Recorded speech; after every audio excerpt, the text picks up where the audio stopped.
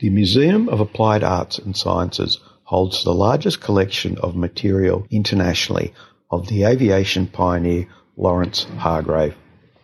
Although he was not recognised for all of his wide-ranging innovations and inventions in his own lifetime, he is appreciated as highly significant, particularly in aeronautics.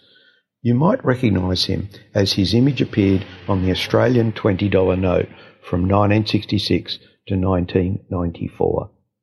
Contrary to many of his contemporaries, Hargrave did not believe in and did not apply for patents for any of his inventions or research, as he passionately believed that free sharing of information was essential to technological advancement.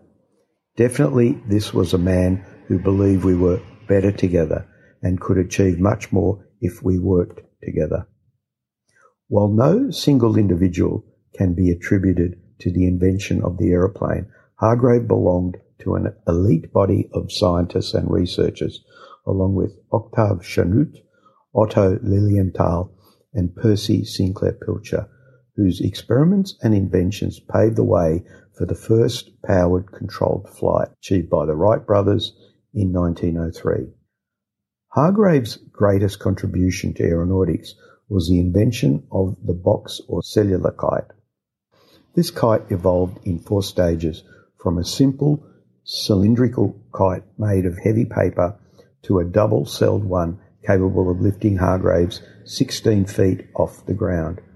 The 4th kite of the series, produced at the end of 1893, provided a stable supporting and structural surface that satisfied the correct area-to-weight ratio, which became the foundation for early European-built aircraft.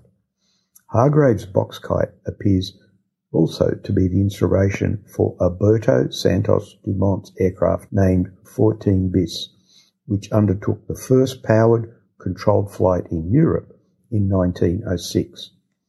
Gabriel Voisin mentions in his autobiography that he and his brother Charles, who manufactured the first commercially available aircraft in Europe, were inspired by Hargrave's box kite.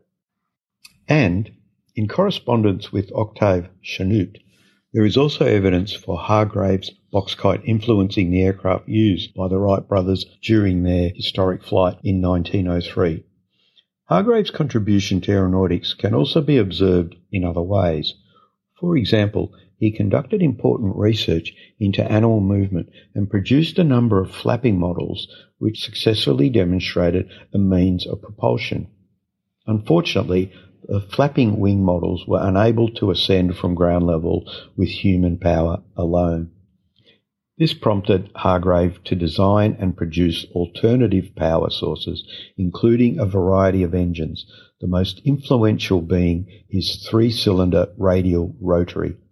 This arguably formed the basis of the idea for the famous French Gnome engine, which became the primary source of aircraft power for the French Allies in World War I. Beyond aviation, Hargrave is also significant for his exploration work in the Torres Strait and New Guinea. In 1876, he joined Luigi d'Alberti's expedition to the Fly River, and on completion was regarded as an expert cartographer who held an unrivaled knowledge of the region. Hargrave also contributed to the study of astronomy with his development of adding machines to assist the Sydney Observatory in their calculations. He similarly researched and wrote on Australian history and was an early proponent for the establishment of a bridge across Sydney Harbour. Nice work, Lawrence.